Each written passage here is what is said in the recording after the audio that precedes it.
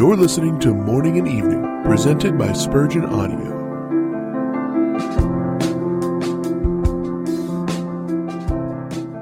The branch cannot bear fruit of itself. John 15:4.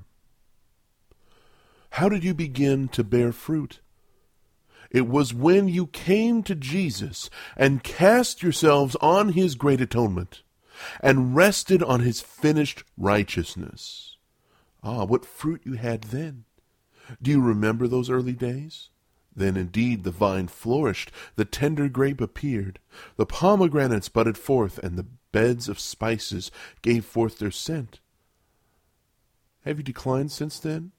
If you have, we charge you to remember that time of love, and repent, and do thy first works.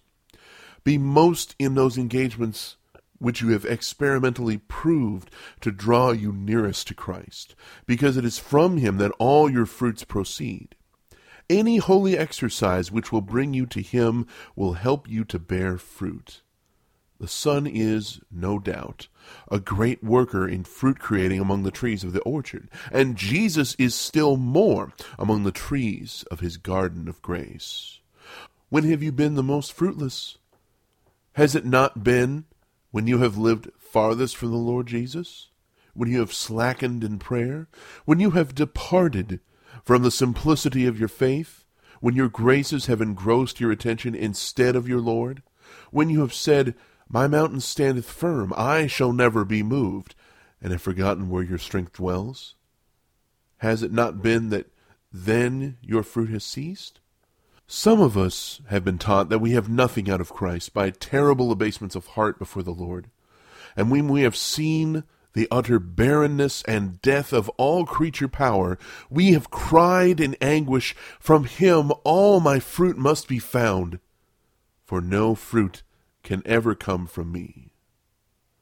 We are taught by past experience that the more simply we depend upon the grace of God in Christ and wait upon the Holy Spirit, the more we shall bring forth fruit unto God.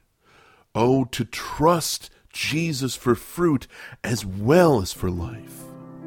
You've been listening to Morning and Evening, presented by the Spurgeon Audio Podcast. For more information about this podcast, you can visit spurgeonaudio.org. You can also email us at spurgeonaudio@gmail.com. Don't forget to subscribe to this podcast and many others by visiting theologymix.com.